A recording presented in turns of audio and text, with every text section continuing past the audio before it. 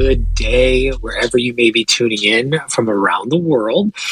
We're going to be starting here in just a moment as our speakers do join the stage. For those of you who may be joining us for the first time, welcome. I'm your host today, partner and managing director at the Stacks Accelerator. My name is Kyle Ellicott.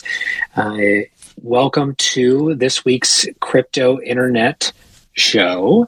This is our weekly series where we look at everything that's happening around the Stacks ecosystem and building on Bitcoin. It takes place every week here, same time, same place on Twitter, 5 p.m. Eastern, 2 p.m. Pacific as well. Today's topic, I think, is very relevant to what's happening around the industry. Some headlines that we just recently had, I'll be sharing here in a moment, but we're going to be speaking about Bitcoin-backed stablecoins. Now, before we jump into today's conversation and introduce our speakers, just a quick rundown of how today's session will work. We'll kick off with short introductions, and then we'll go into a panel of discussion around our topic today. Again, Bitcoin-backed stablecoins. And then we'll save a little time and open it up to each and every one of you for Q&A to our speakers as well. So please hold your questions to the end. And then once I call for time for questions, we'll bring you up on stage to be able to ask those as well.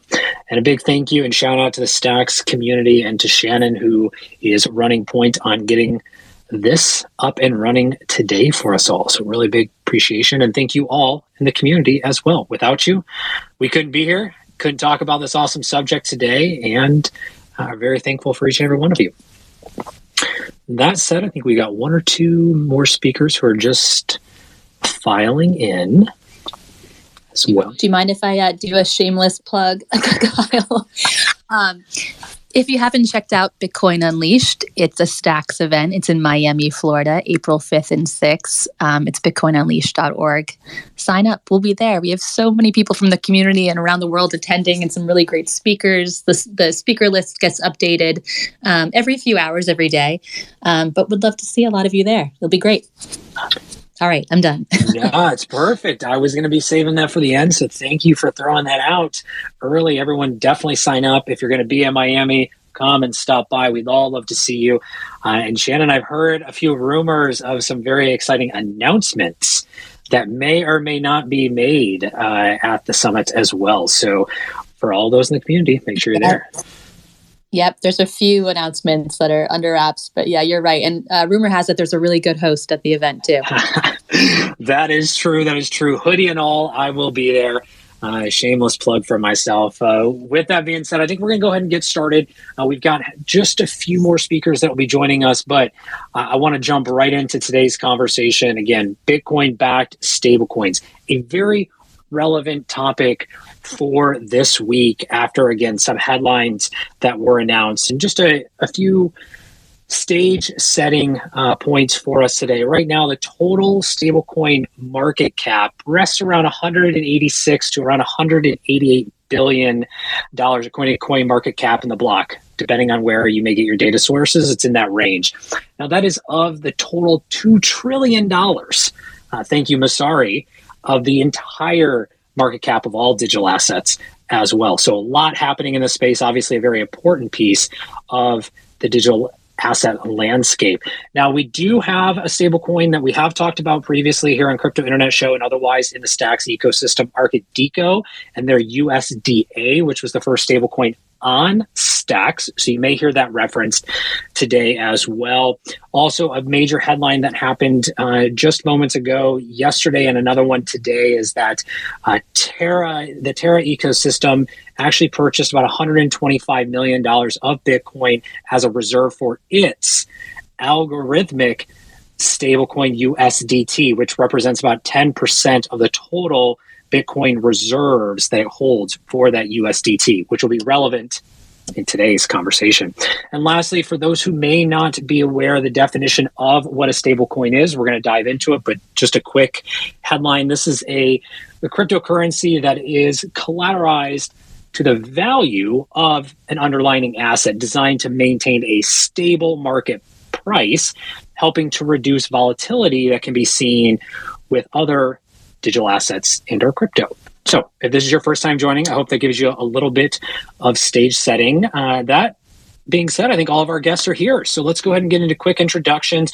Jeff, Hank, I'm going to kick it off with you both. You actually proposed and wrote an awesome article about today's subject. So I'm going to let you give a quick intro for each of you. Some helping to reduce volatility that can be seen with other digital assets and or crypto. So if this is your first time joining, I hope that gives you a little bit of stage setting. That being said, I think all of our guests are here. So let's go ahead and get into quick introductions. Jeff, Hank, I'm going to kick it off with you both. You actually proposed and wrote an awesome article about today's subject. So I'm going to let you give a quick intro for each of you. Yeah, sure. Hi. Thanks for having us. Really appreciate all these spaces that the foundation organizes. And also, I'd love to see you all at the event, Bitcoin Unleashed. If you haven't been to an event organized by Shannon, they're always pretty amazing. I'm the co-founder of Mechanism. Along with Hank, we build Bitcoin protocols on stacks.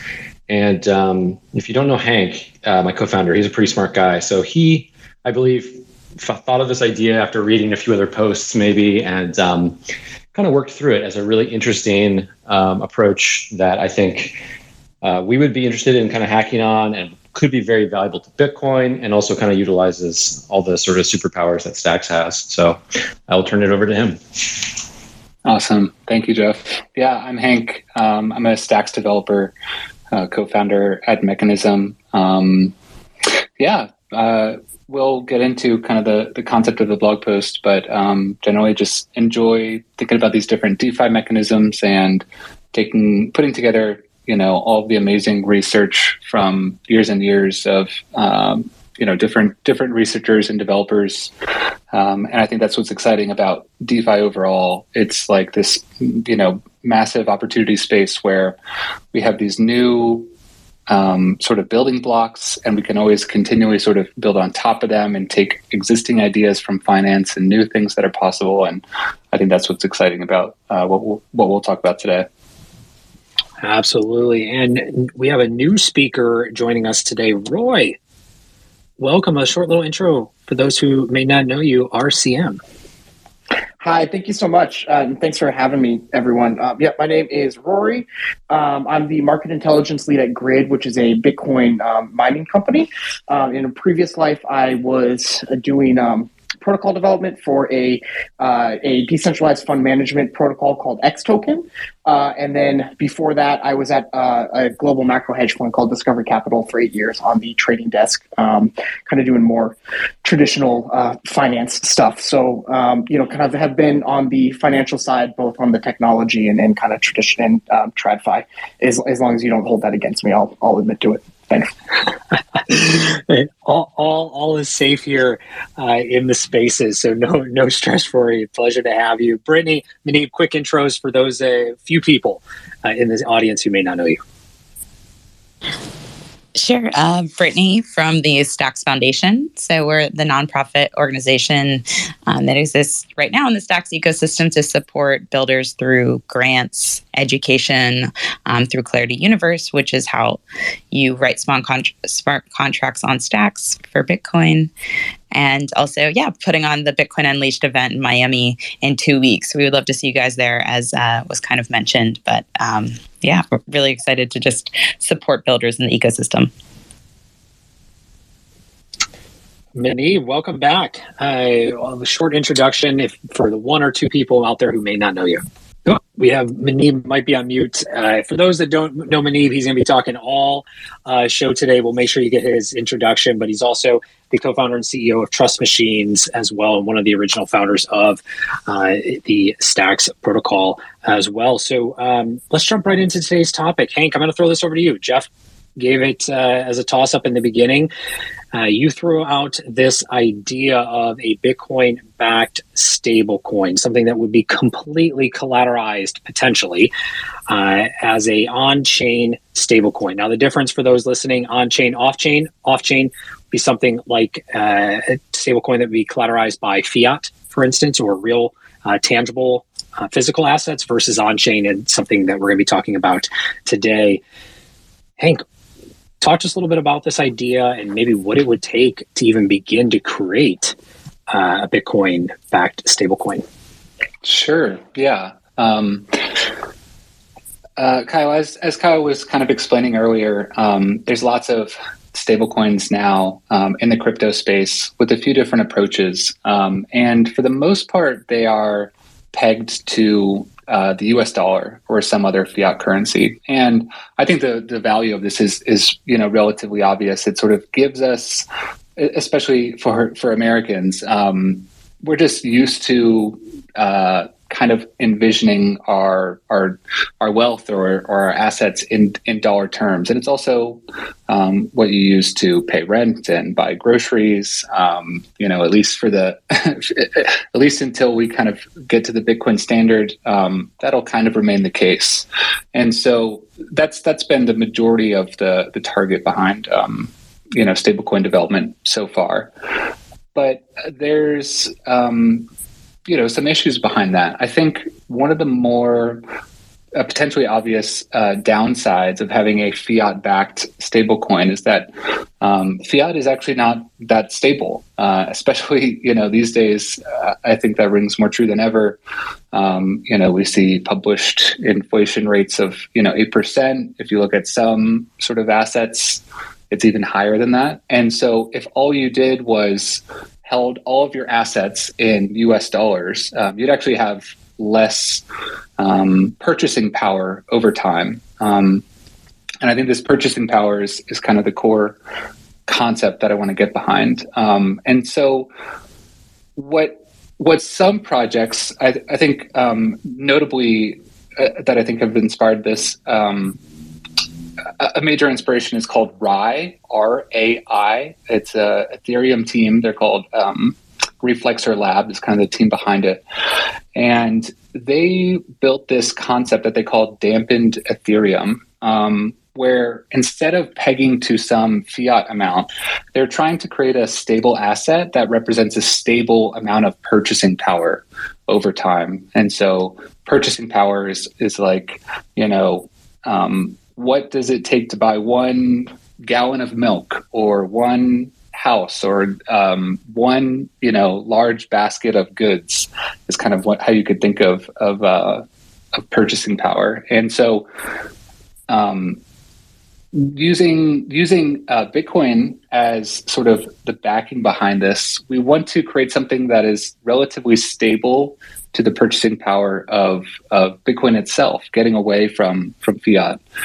So that's sort of, the one inspiration behind this is like focusing more on purchasing power than fiat. And then the other is that we have this interesting oracle that's somewhat a metric of price, which is difficulty.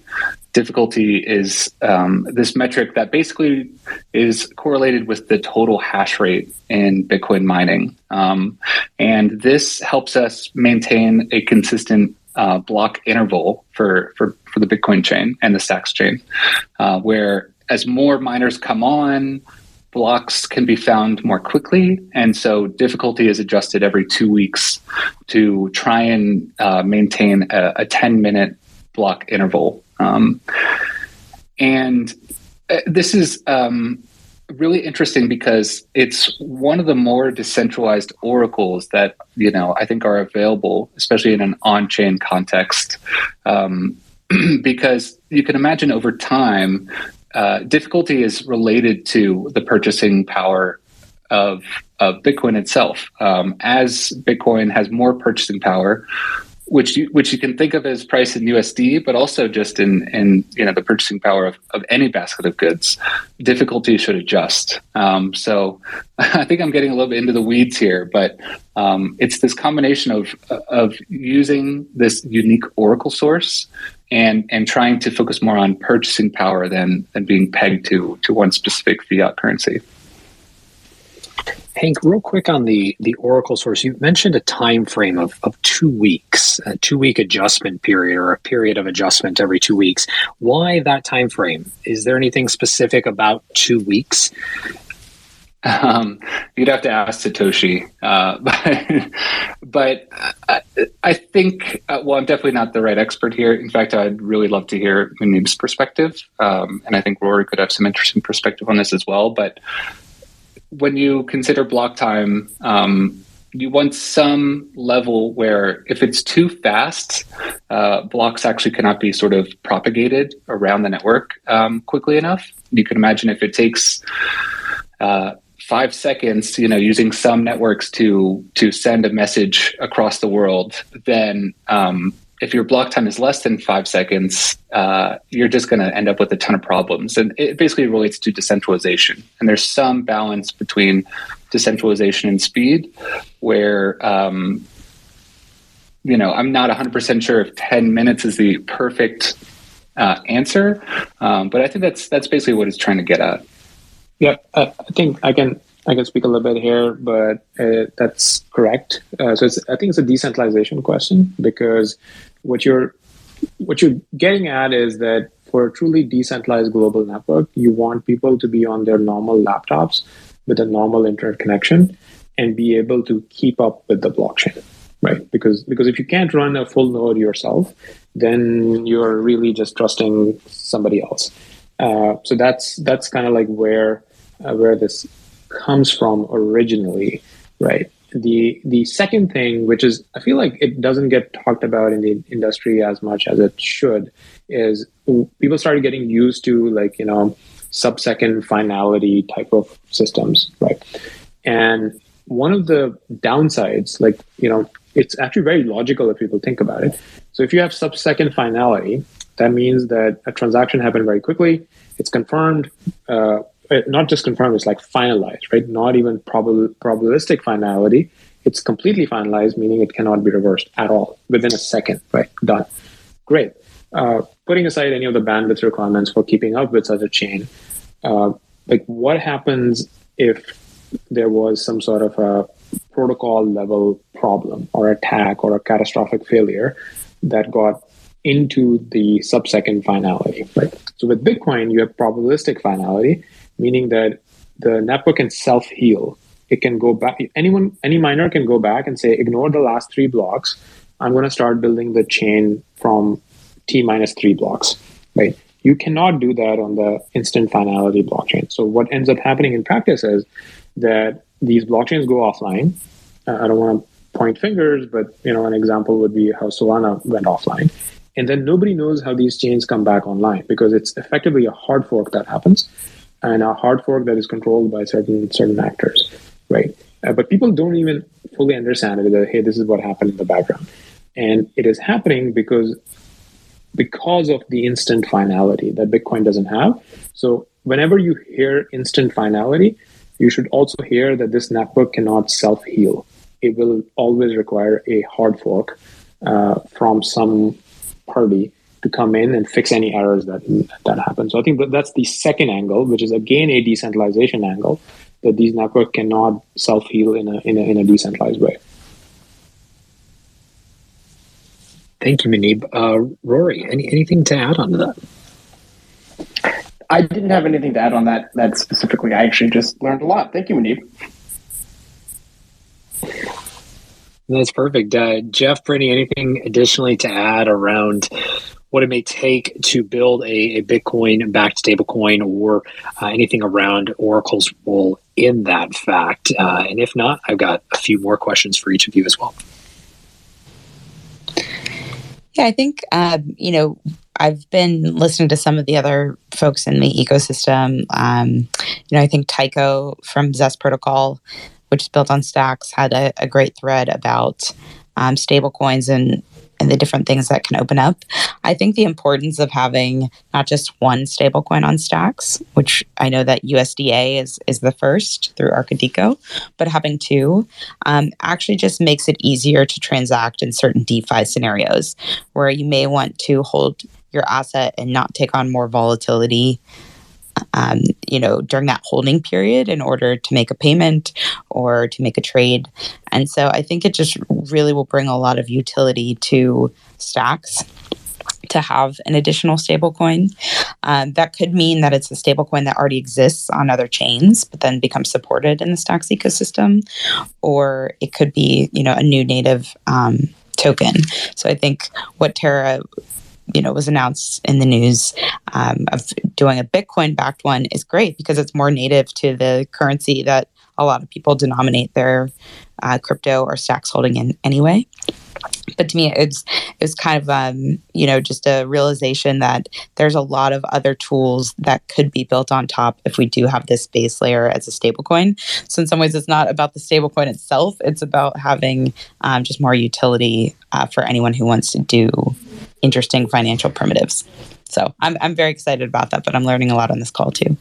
Let's drill down on that. That's a perfect question to move into, Brittany, and that is what applications could bring utility and or development for those builders out there with to a Bitcoin-backed stablecoin. There's many mechanisms that have been teased out in the past, whether it's decentralized, those in the big bucket of decentralized finance, DeFi, or DEX to borrow and lending, DAOs, payments, maybe even non-fungible tokens. I want to throw this question to each of you and hear your thoughts as to what applications could bring utility. Jeff, I'm going to start with you since we haven't heard from you yet, and then I'm going to go around and want to get everyone's opinion on this. Oh man, hot seat. Let's see here. Applications with a Bitcoin-backed stablecoin.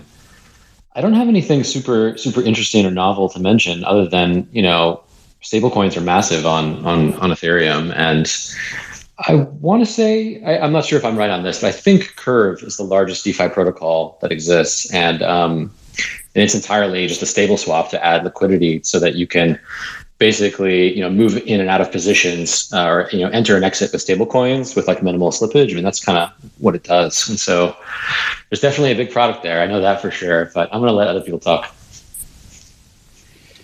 Rory, I'm going to come to you next on this one. What applications could bring utility or, again, development opportunities for a Bitcoin-backed stablecoin? Yeah, I have a couple really. I haven't been able to stop noodling on this since I kind of first saw the blog post, and I had a couple questions for the big brains in the audience and on the stage. But I wanted to reflect a couple thoughts. So, first, I think that a Bitcoin-backed stablecoin with an elegant design, with an elegant Oracle design that uses the read-in headers of Bitcoin via Clarity's tight coupling, being built on top of that, I think is so interesting. But my first thought was, okay, I'm trying to think about how would I use it, and I'm almost thinking you could do some derivatives where the faster the change in difficulty would you kind of take the derivative of that, and you can use that to kind of back into, okay, it's not just that you're trying to maintain stable purchasing power, but you're actually looking at the volatility of Bitcoin. Maybe that's not the right way to think about it, but I'm just kind of throwing some spaghetti at the wall. The other thing I was thinking of is that I think in the past, when we've seen a lot of volatility, particularly like in May 2021 during the China ban, when a lot of hash comes off the network at one time, you see a change in the amount of time in between blocks. And so I believe that's also in the block header and could potentially be used for like a volatility derivative, something along those lines.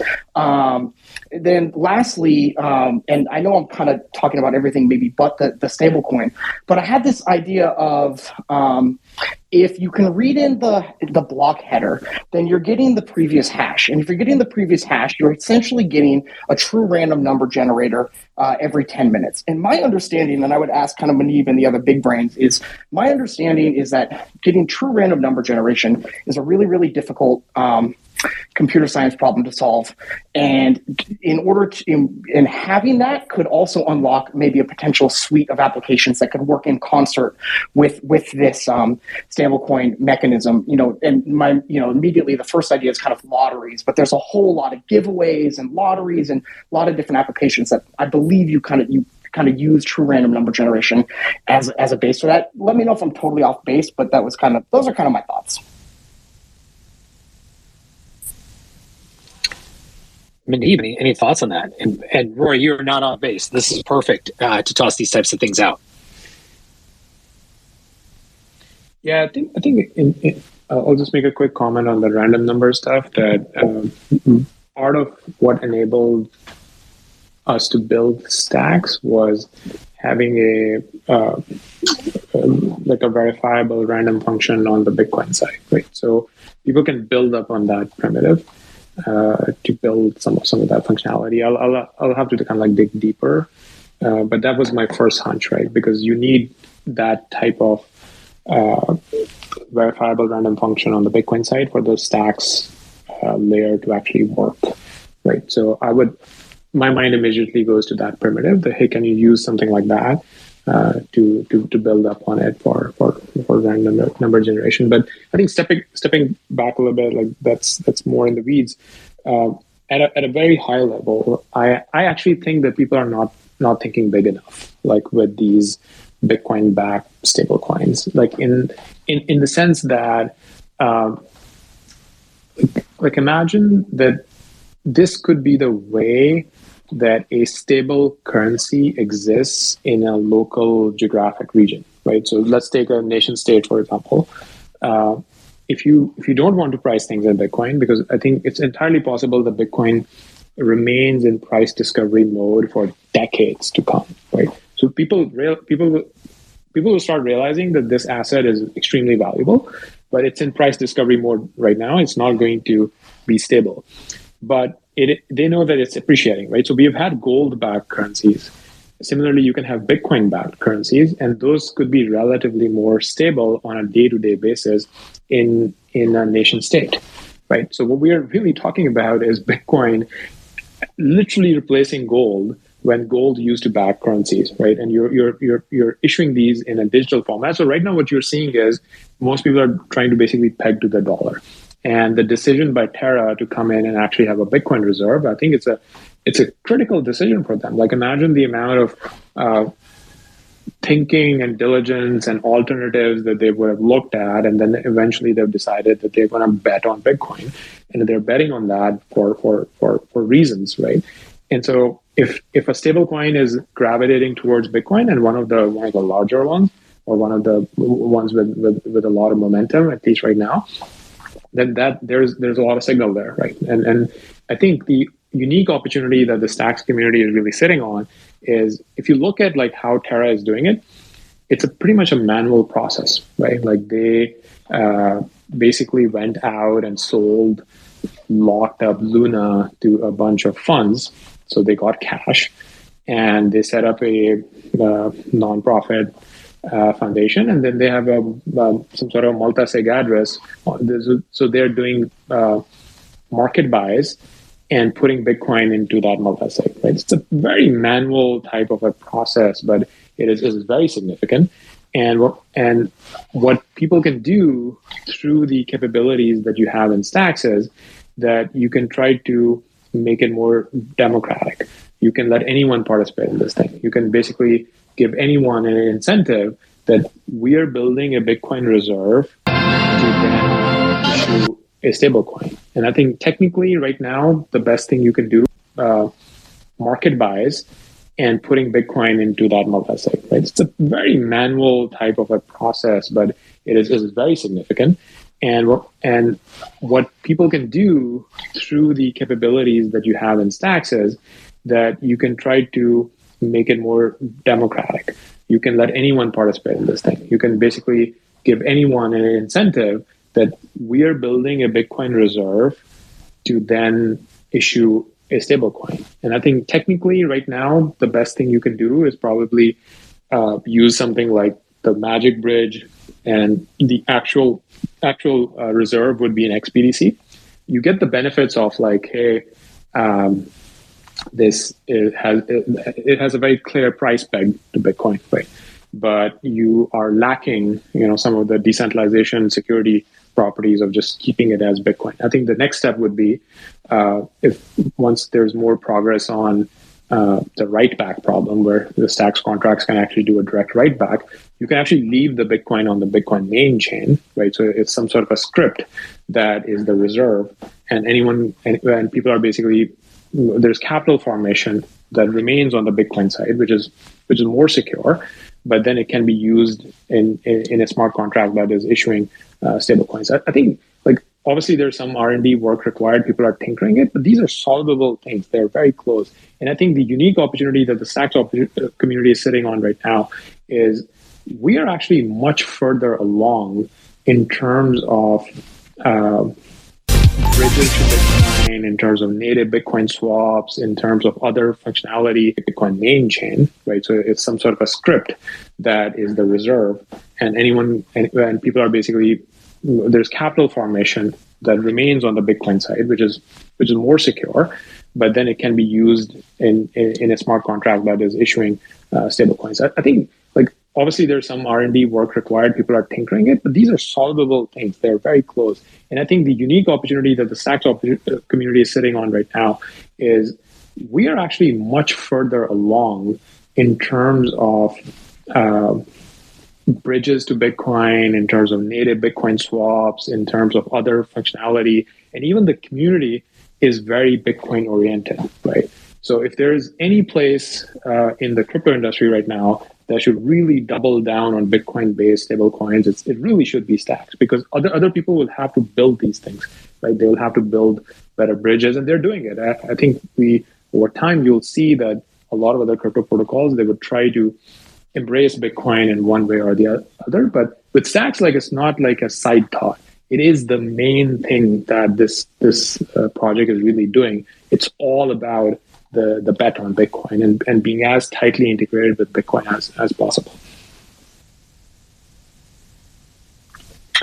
Hank, anything to add? If not, I do want to go down in the weeds and get a little bit technical on some of the challenges that could arise. But before we get into those, anything else to add on to Muneeb's point or additional applications you see as opportunity for a Bitcoin-backed stablecoin?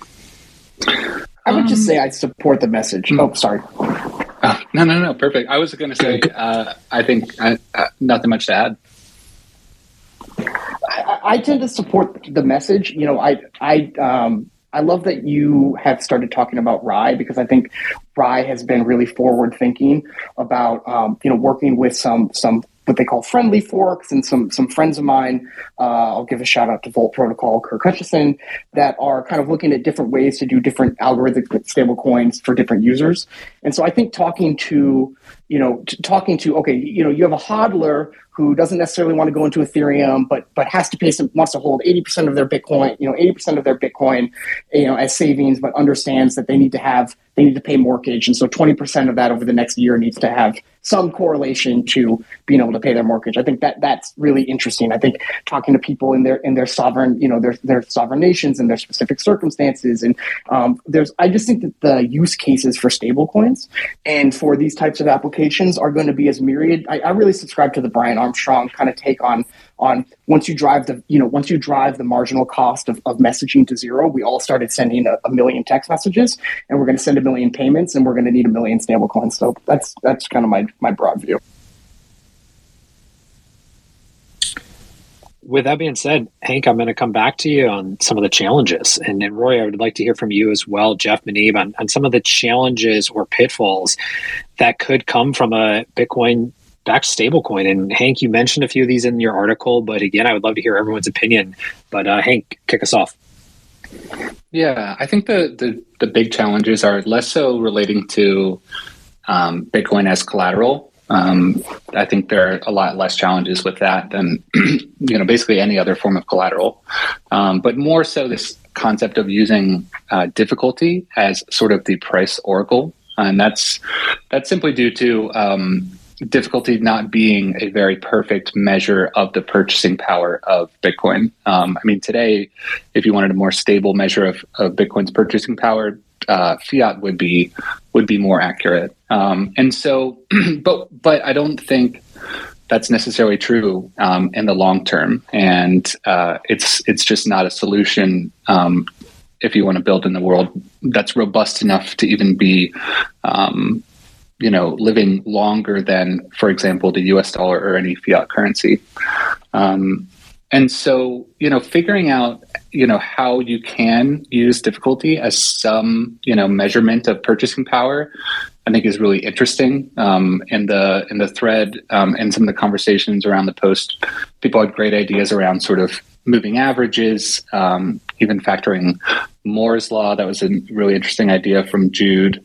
But essentially trying to get more accurate around how to interpret this difficulty measure. I think that's probably the main thing that sort of would have to be worked on. Can I just ask a question? Hank, I sort of got the impression that this like when we think of a stable coin, we think of a pretty tight correlation with the dollar. But my sense is that in the real world, this thing would actually be a lot more volatile than we sort of have come to expect. Does that sound right to you? Like, I guess I'm curious about like how much volatility we actually have here, and how much of a problem that might be, or might it like stabilize over time, et cetera? It's a perfect question. I think, even kind of understanding what might this volatility be is, I think, part of the research challenge. If this was to be pursued, I'm not sure, but it definitely would not, in the short term, be very stable when measured versus something like the US dollar. Other stable coins, I think, in the short term would certainly be more stable on that front. And so it would be basically trying to find, number one, are there mechanisms we can design to get this more and more stable? And number two, really just targeting users who accept that potential lack of short-term stability in favor of something that really maximizes longevity and decentralization, which I think are just really in line with sort of the Bitcoin philosophy. Muneeb, before you answer, I do want to address, I see a lot of questions in the audience. We are going to take a break here in just a moment for Q&A, so do request if you have a question, and we'll bring you up on stage in just a moment. But Muneeb, to you, what potential challenges or pitfalls do you think may be relevant with a Bitcoin-backed stablecoin, or anything else to add on to Hank's point? I think, like, for any stablecoin, the longest living challenge is always like, is the coin going to go off peg, or how can you maintain decentralized collateral for it, right? Like that's really the biggest challenge. If you look at a lot of the stablecoins, they ended up effectively having centralized stablecoins like USDC or others as collateral to maintain their peg, right? So then people could argue that you're actually not really a decentralized stablecoin, because to maintain the peg, you're actually relying on a centralized actor, right? So I think that remains a big challenge, and I think that's part of the appeal to the Bitcoin reserve on the UST side, right? The Terra, that they are trying to be more of a decentralized collateral based stablecoin. And I think it's a little bit like, we don't know like if it will stay on peg in the very long term, but the more Bitcoin collateral they have, the better the probability of that, right? So they're basically in a way trying to say that, hey, we will make this work because we will end up with enough collateral, but you really have to dig deeper into the protocol and incentives to see, is it something that is only stable short term, or can it stay stable in the long term as well? So I think that to me basically remains the biggest question mark. We know that the more centrally controlled stablecoins like Tether or USDC, they work, right? Like you trust the entity, and they're able to kind of like issue that. But the decentralized one is the bigger question mark. And to actually go back to a point Rory made as we get ready to start taking questions here, as the barrier to entry comes down, the cost comes down. Rory, you mentioned something around thousands of stable coins, and want to toss the question to you first. Is there, or could there ever be an event where we see too many stable coins, and not just maybe in the market overall, but for a particular ecosystem? Is there a key number or a minimum maximum limit that you see for stable coins in and around the industry?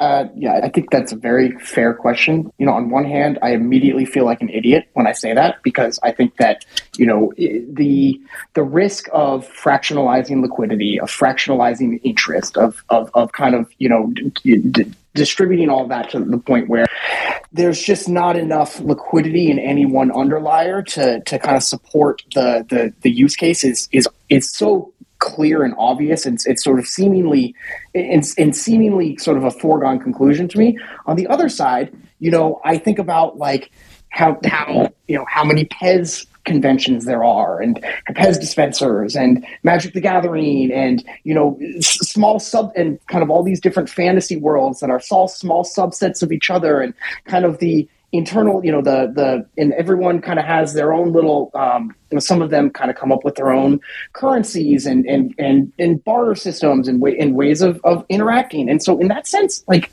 I think we're already kind of there, where I don't know if there's an upper limit. I think that all of that is just going to be, it's kind of like with e-com penetration and internet penetration. And I know this is a tired story to probably a lot of people on this call, but if we're at, whatever, 1 to 5% crypto penetration worldwide, which I don't even know if we're there, I don't have it off the top of my head, and that just kind of keeps increasing. You're just playing this exponential game where there's just so many people that have these that have shown that in meat space, they're already kind of doing this in different ways. That being said, I think that what you do need to do is it's like any platform. There's a chicken and egg problem where, in order to make it work on Stacks and kind of to see that flourish, you need to kind of turn either Stacks or the stablecoin Stacks or something into kind of the reserve currency for the next cultural wave, which will be NFTs or some of the applications coming on. So I don't think that there's an upper limit. I think it's already kind of happening in meat space, and that's just going to keep migrating into the digital space as kind of culture migrates digitally. But it doesn't mean that our work isn't done. That's perfect. And I want to jump over to Sam real quick. He had his hand raised in the audience for a question. Sam, welcome to the stage. Toss out your question. Yeah. Hey, everyone. This is Sam. I had more of a few comments and then also a question kind of to, and end it out. One of the things I wanted to kind of introduce myself. I'm Sam, the founder of Frax Finance. Frax is actually the second largest algo stablecoin after Terra. For some of you in the audience that might not know, we're really huge in the Ethereum DeFi ecosystem. We have about 3 billion Frax in circulation. Terra has about 15 billion, so it's a little bit bigger than us, but we're both fractional, stable coins. And what's interesting is Frax kind of came up with the concept of having fractional backing. In fact, we named it after the mechanism, fractional algorithmic. We named the stablecoin Frax. But what's really cool, and I wanted to jump in this space and kind of give my own kind of spiel here, is that I think that Terra's big announcement of acquiring Bitcoin is a really, really historic, moment of trying to kind of bridge the gap between the purest, Bitcoin community and the DeFi centric, all these different chains and DeFi protocols. And for what it's worth, Frax also acquires about $1 million of BTC starting recently, about every week. In fact, Frax has a small but growing BTC reserve. It is in WBTC because we're Ethereum native, but one of the cool things is that we're really interested in working with chains like Stacks and things like that to make the ownership of the Frax protocols Bitcoin non-custodial, right? And so the most important thing is this next question of how do algorithmic stablecoin protocols use Bitcoin as essentially digital gold for their reserves, the same way that you guys were talking about Terra doing this, but working with the most bleeding edge Bitcoin protocols like Stacks, maybe like RSK and things like that to essentially have the stablecoin protocols itself own the BTC in some kind of like multi-sig threshold signatures or smart contract signatures, rather than just having like a physical foundation have the Bitcoin in their address or something that could get subpoenaed or sanctioned or have some kind of injunction. So I wanted to introduce myself, introduce Frax. We're really also interested in doing this with Stacks. In fact, when I learned about Stacks originally, Muneeb was really gracious and kind in replying to a lot of my skeptical questions about the Frax at the Stacks tech stack. And I actually, the more I read about it, the more I realized how Stacks is probably one of the coolest, if not the coolest, kind of Turing complete ecosystem that's going on for Bitcoin. So I'm extremely excited to kind of see where this new chapter of stablecoin design using BTC as kind of digital gold for their reserves goes. So thank you. This is awesome, Sam. Great to hear this. I think I should have kept up with some of the progress you've made recently, but to be honest, like I haven't. So it's great to hear that the project is growing, and you guys are the second largest after Terra. So I think you kind of like hit the nail here that the biggest problem that these decentralized stable coins are going to face in the future is going to be potential regulations, right? So it is actually very important that you are able to actually decentralize your reserve, right? And over there, there are a couple of pretty exciting things that are coming up recently. There's a project that came out. It's called Multi-Safe, which is, think of that as kind of like Genosis on Ethereum, but it's Stacks based. And one of the cool things about Stacks is that you can actually use a Bitcoin. This is a separate thing, but you can actually use a Bitcoin multi-sig wallet to hold your Stacks. And we're working on trying to extend that functionality to Stacks-based assets as well, right? So which means, in my view, like Bitcoin multi-sigs are by far the most secure thing on the planet. So if you can actually own a stablecoin on a Bitcoin multi-sig and then move it around, like even transfer it, but by just doing a Bitcoin transaction, that's actually a very, very secure way of doing that. But that's something which is going to come up later on. But the other thing is decentralization aspect of it. Like, how do you have these almost like lockers with anonymous people who can actually just sign transactions there? And I think that functionality is like, Stacks is still relatively new, right? Like it's only been live for a year and 2 months, really. So I think some of those building blocks are coming up, but we would love to kind of like explore this more because we have Philip here, founder of Arcadeco. Maybe we can ask him to hop on the chat as well, because I actually think that more stable coins are extremely welcome in the Stacks ecosystem because they can be super helpful. Like even with Philip, you can come and correct me if I'm wrong, but even with things like USDA, it can help with the peg of USDA itself if there is some other stable coin that can be used as collateral, right? So we would really welcome more stable coins right now, and maybe get a head start. So I'll love to follow up with you after this. Yeah, 100%. In fact, we have an extremely good relationship with Terra. I was actually just talking to Doe literally yesterday. And like you said, the more stable coins in the Bitcoin ecosystem, the better. Frax has multi-billion-dollar collateral, and liquidity. Terra has 15 billion in supply. There's a small and growing ecosystem of Bitcoin stablecoins, on Stacks. And the really cool thing here is all of our pegs and our stability is actually stronger with deep liquidity of more stable coins together, right? And so I think the most important kind of large picture thing going on right here is that stablecoin issuers are kind of like the digital decentralized central banks of like this new digital economy. And it's really obvious that BTC is essentially the digital gold, right? As everyone knows.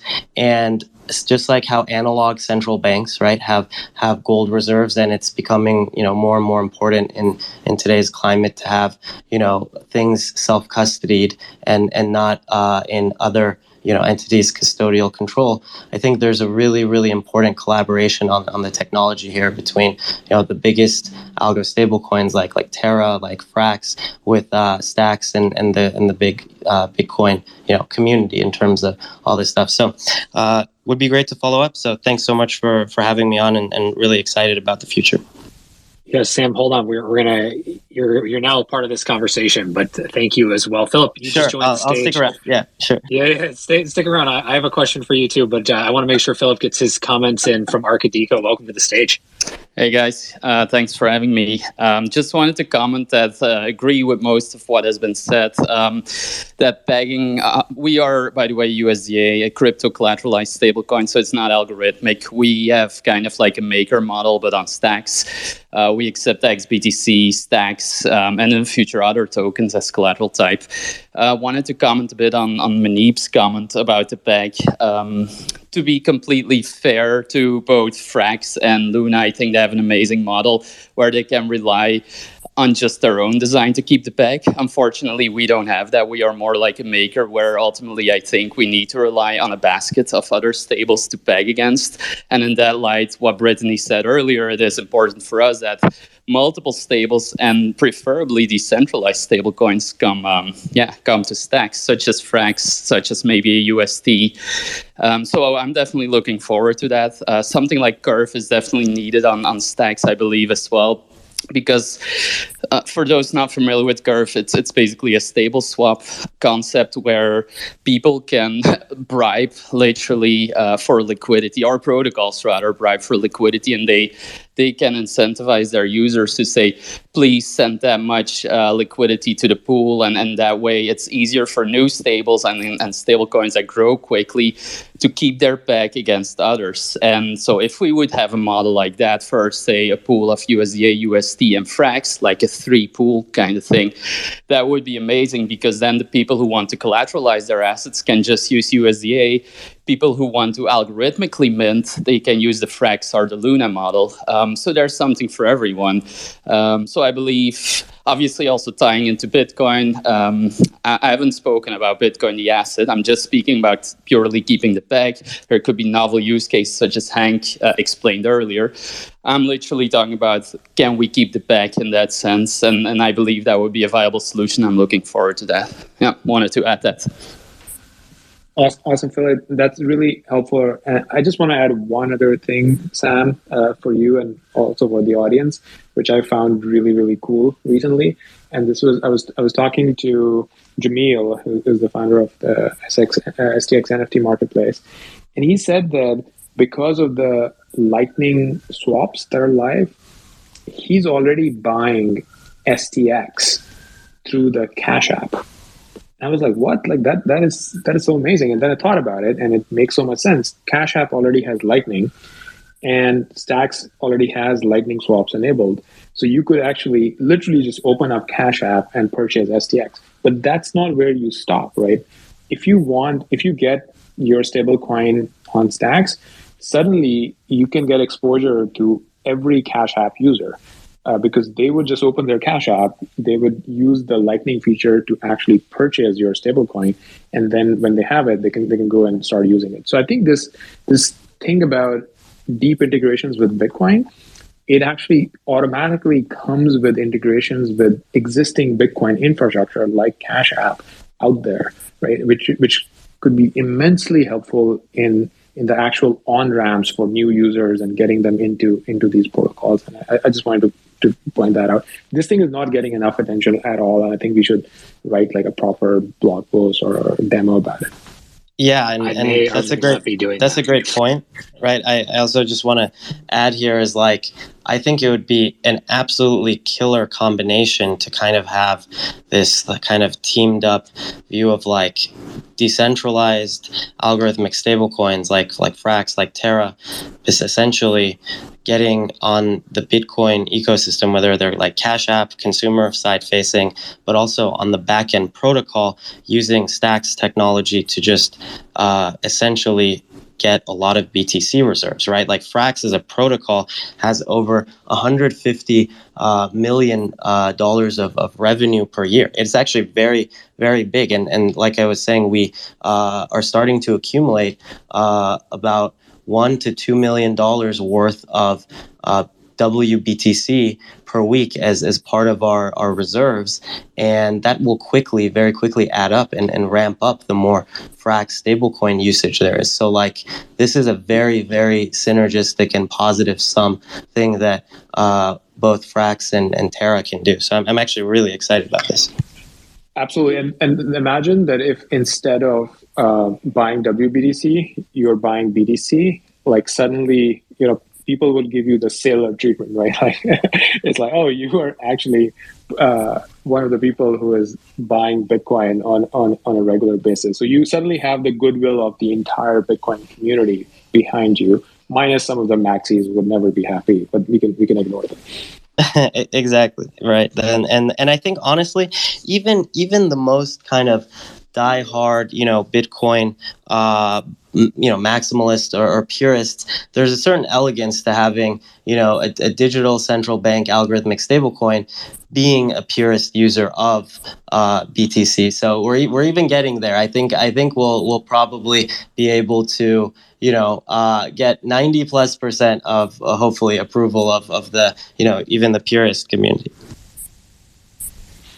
That's exciting. And Muneeb, to your point, I was literally texting backstage about wanting to write a blog post about this particular subject, supporting exactly what you've said, that this is not talked about enough. So I will put that out in coordination with everyone here on stage and a few others soon as well. Looks like we just had someone drop. I think we're about at time, unless we have one more question. I'll see if there's anything else. That being said, everyone, thank you very much for joining today. Again, another plug for Bitcoin Unleashed and the Stack Summit, which will be taking place in Miami, April 5th and 6th. Make sure to get your tickets and join all of us there. We'd all love to see you in real life. And again, appreciate each and every one of you as a part of this community. And thank you all for joining this week's edition of Crypto Internet Show, talking about Bitcoin-backed stable coins. If you want to tune in live, ask questions, or join the conversation, be sure to follow Stacks on Twitter and tune in every week at 5 p.m. Eastern, 2 p.m. Pacific on Wednesdays for more. Until then, everyone have a great day, good evening, good morning, wherever you may be in the world. We'll talk to you soon. Thank you, everyone.